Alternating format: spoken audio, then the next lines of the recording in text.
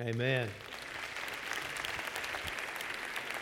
Give them a round of applause once again. Choir, orchestra, band, singers. And I'm going to just share a few words with you, and then they're going to come back and sing a couple more songs for you. But, as we do this, I realize there's always, the feeling of some, not very many, but some, that, wow, we're here to worship God, and now we're kind of worshiping the country, but we're not. More than anything else, Christians ought to be grateful, right? Grateful for great singing, grateful for a good sermon, if you ever hear one. But really grateful for those who have passed before us and gave their hearts and their lives to this country so we could enjoy the freedom. The Bible says, in everything give thanks, for this is the will of God for you in Christ Jesus. And so we're giving thanks. We're giving recognition. We're saying a big thank you for those who have served our country, who continue, by the way, to serve our country in so many ways. But as we look at this and listen to the song that Chris just sang for you just a few moments ago, somebody died for me, and that's the reason my life was changed. You and I can't enjoy political freedom the way we do here in this country without really enjoying freedom on the inside. And that is the most precious thing. There are people here among us that are wrestling with an addiction. Your freedom has brought you to make some poor decisions in your life. Others are victims of, and they feel in bondage to a job, a dead-end job. Others, marriage problems. Others, your children, maybe you've made decisions in their life that are making your life miserable and haunting you in this life. And so we cry out in our heart, as somebody died for me, as my life needs to be changed on the inside, and I need to have freedom on the inside. But I know that there's also people here this morning that are thinking, well, I'm here and I came for the 4th of July celebration, or a friend of mine invited me, and I'm not even sure I need rescuing. I don't know if I need somebody to really die for me and set me free. I don't feel necessarily in bondage. And so I want to ask a couple of questions this morning. I want to read a passage and then ask some questions. Number one, what condition are we in? Where are we right now? Secondly, what did God do for us? And thirdly, how do we respond? Listen to these words. Jesus was saying to those Jews who believed in him, if you continue in my word, then you are truly disciples of mine, and you will know the truth, and the truth shall set you free. And they answered, we are Abraham's descendants, and have never yet been enslaved to anyone. How is it that you say, we need to become free? Well, here we have a situation like maybe many in our world today. Wow, what do you mean? I'm an American. What do you mean? I'm God's child. I was born into this world, so that does give me some privilege. And sometimes we're just as confused as the people were back in the Bible and vice versa. But Jesus said, you shall know the truth shall set you free. So from the very mouth of God, it seems that there's a need here for freedom because there's some sort of bondage. Jesus answered, truly, truly, I say to you, everyone who commits sin is the slave to sin. The slave does not remain in the house forever. The son does not remain forever. So if the Son makes you free, you'll be free indeed. So the first question, how is it that we need to be made free? Are we really, and really in all that much bondage? Well, I know that we've honored those that are in service and have been in the armed services, but I'd like to also just say a word to our first responders who keep us free every day. And I want to introduce to you somebody who's going to help me a little bit with this illustration, Daniel Mattingly, who's coming to represent those first responders. And so let's give him a round of applause, shall we?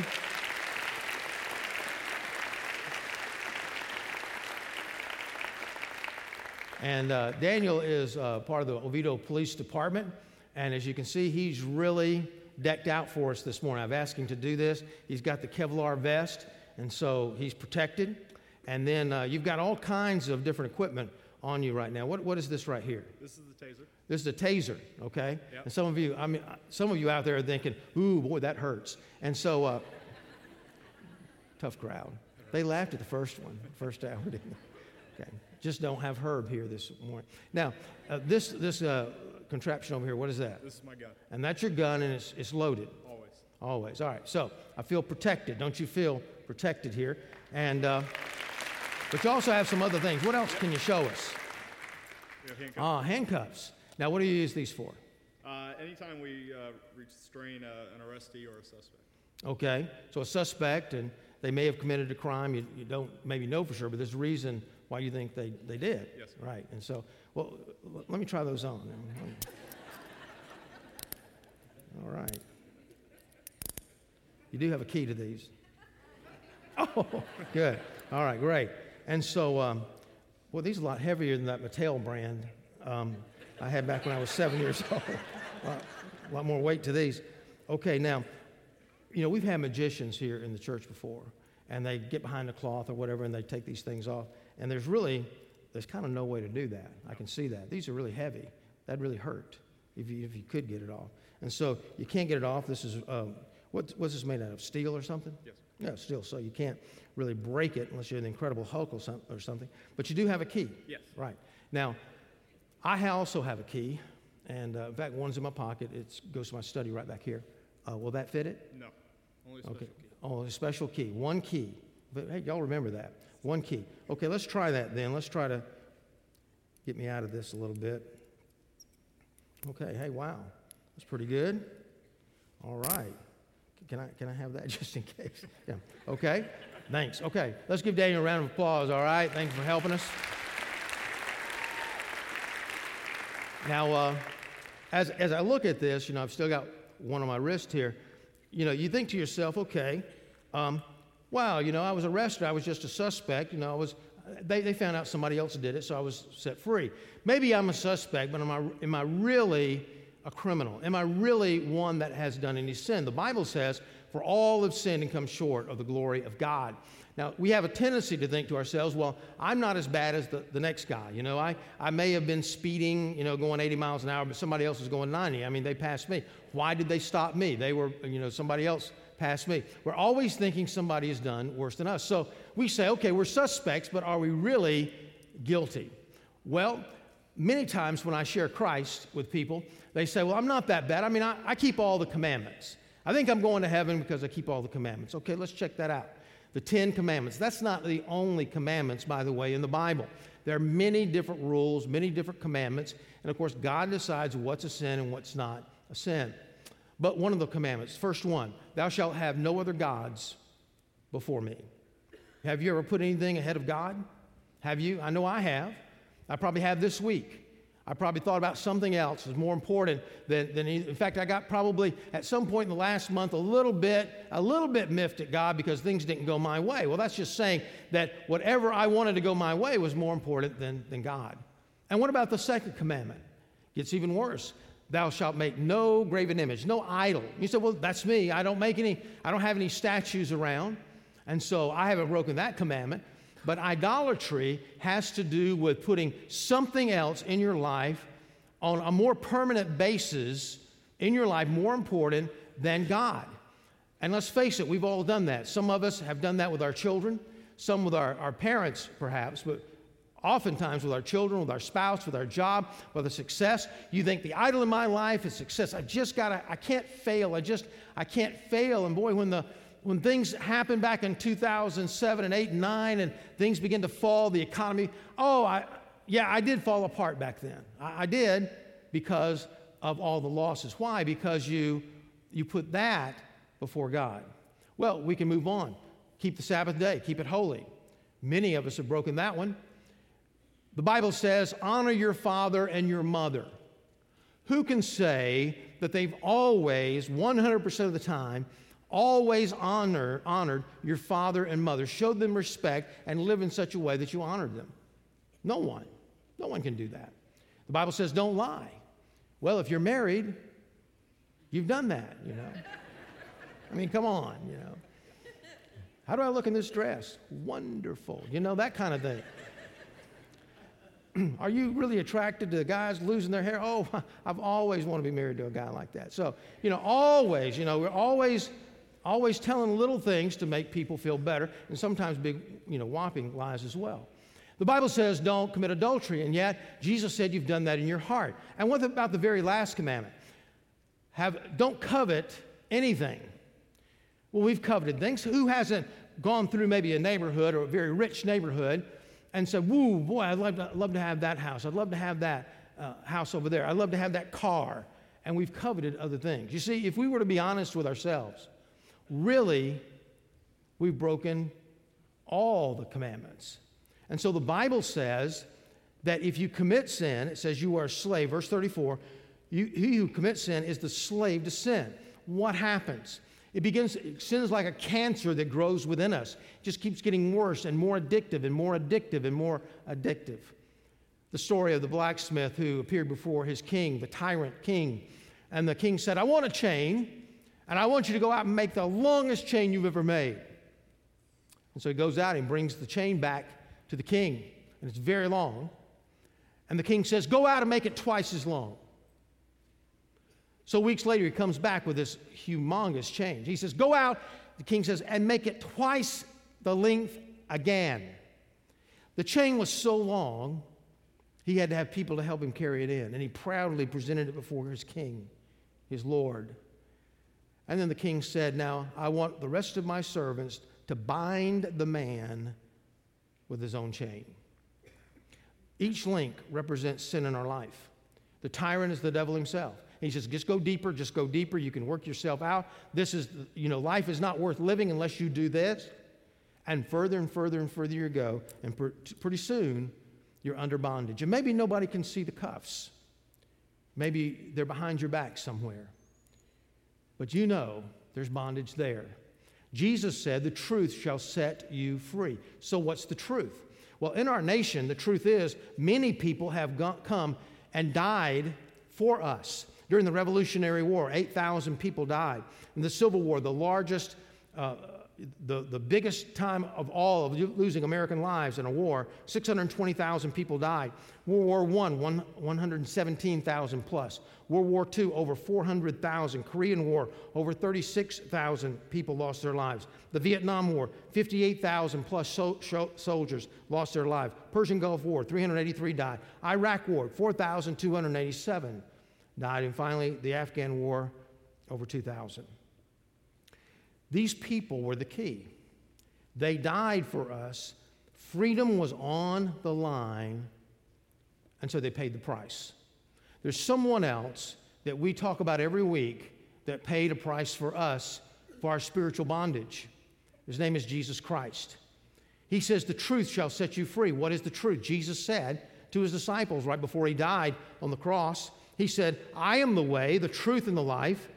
No one comes to the Father but through me.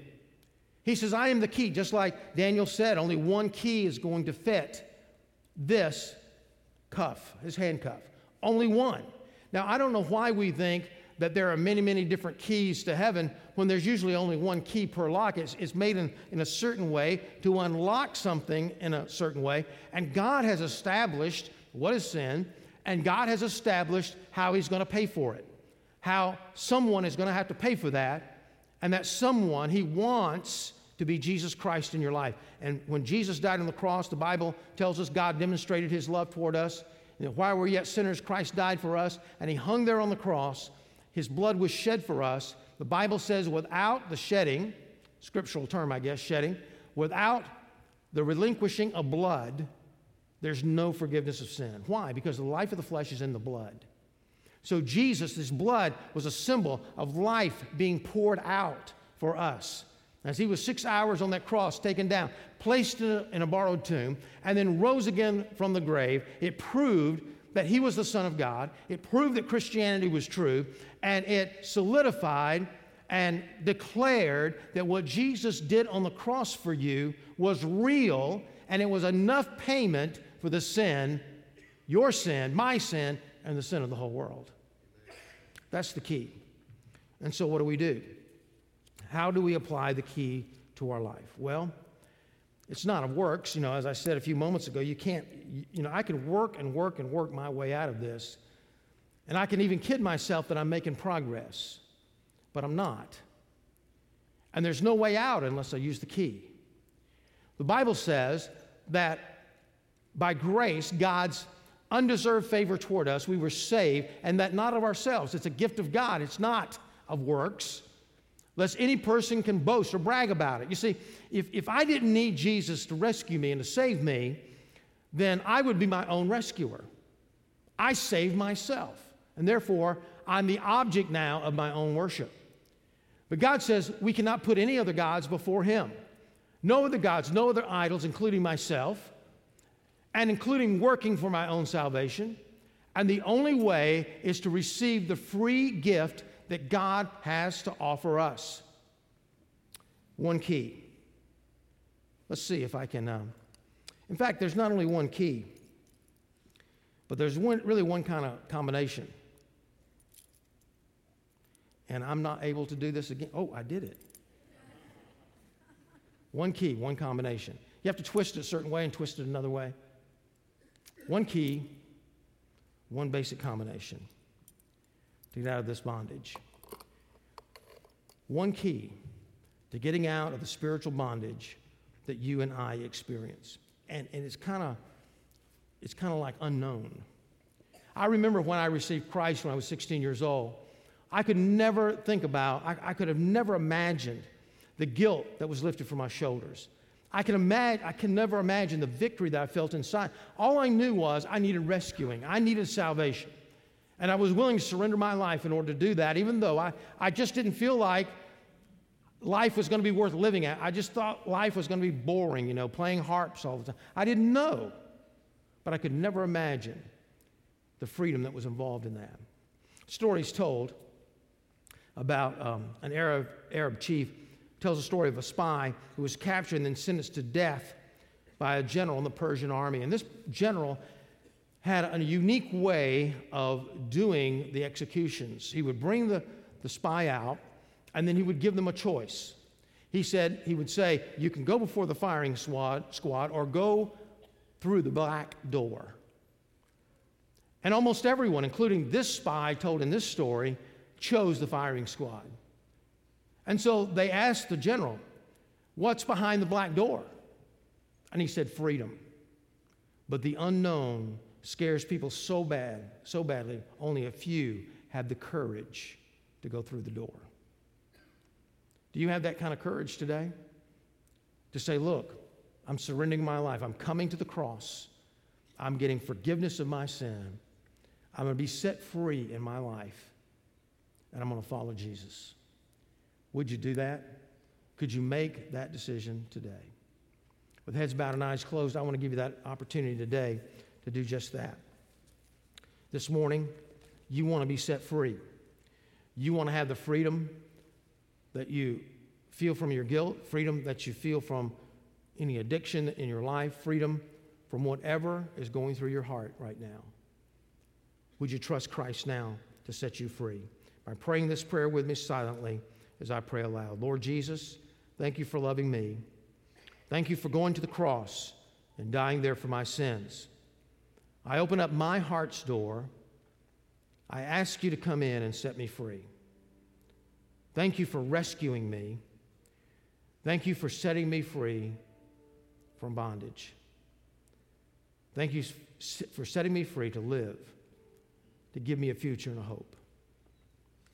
In Jesus' name, amen. If you prayed that prayer, let me just ask you to do something. You received this card as you walked through the door this morning, and there's a place on the front where you need to fill out the front of it. But then over on the back, it says, my decision today. It says, I've decided to surrender my life to Christ and begin a personal relationship with Him. And so if you've not filled out the front of the card, let me encourage you to put at least enough information where we can get in touch with you, your name, your phone number, and then on the back, if you decide to follow Jesus today, make sure you put a little check in that box, and then in just a few moments, we're going to be passing the offering plate. And so as the offering plate is passed, just put the card right in the plate. That'll be your offering to us today. All right, let's pray. Father, as we prepare now to receive the offering, God, we ask you to bless those who give, but God, I also pray that you would bless those who've made decisions today. Bless those who want to give us a prayer request or something else is going on in their life they need to share. I pray they would feel free to do that. But especially those, Lord, that receive Christ in their heart, or maybe there is no decision today, but they're visiting with us. They're our guests today, and we just want a record of their visit. I pray they would fill out the card as well, and give us the opportunity to minister to them at some point in the future. And Lord, we look to you, thanking you, Lord, for a great nation that we live in. Thank you, Lord, for the freedoms that we enjoy and the freedom in Christ that will continue forever. In Jesus' name, amen. As the ushers come and receive the offering, let me just share with you that we praise God that you're here today. It's wonderful that you're here. And after the service, I'm going to be across the atrium in the Hospitality Center. If you're our guest today, please come by and just say hello. You brought a guest, please come by and introduce them. Won't take me just a couple of minutes to do that. Don't forget about the commemorative pin for those of you who are served during the Vietnam War. And during that time period, please go back there and pick up your pin as well. And so now we have a brief video of a couple of announcements, and then the choir and orchestra are going to finish out the service for us with a finale.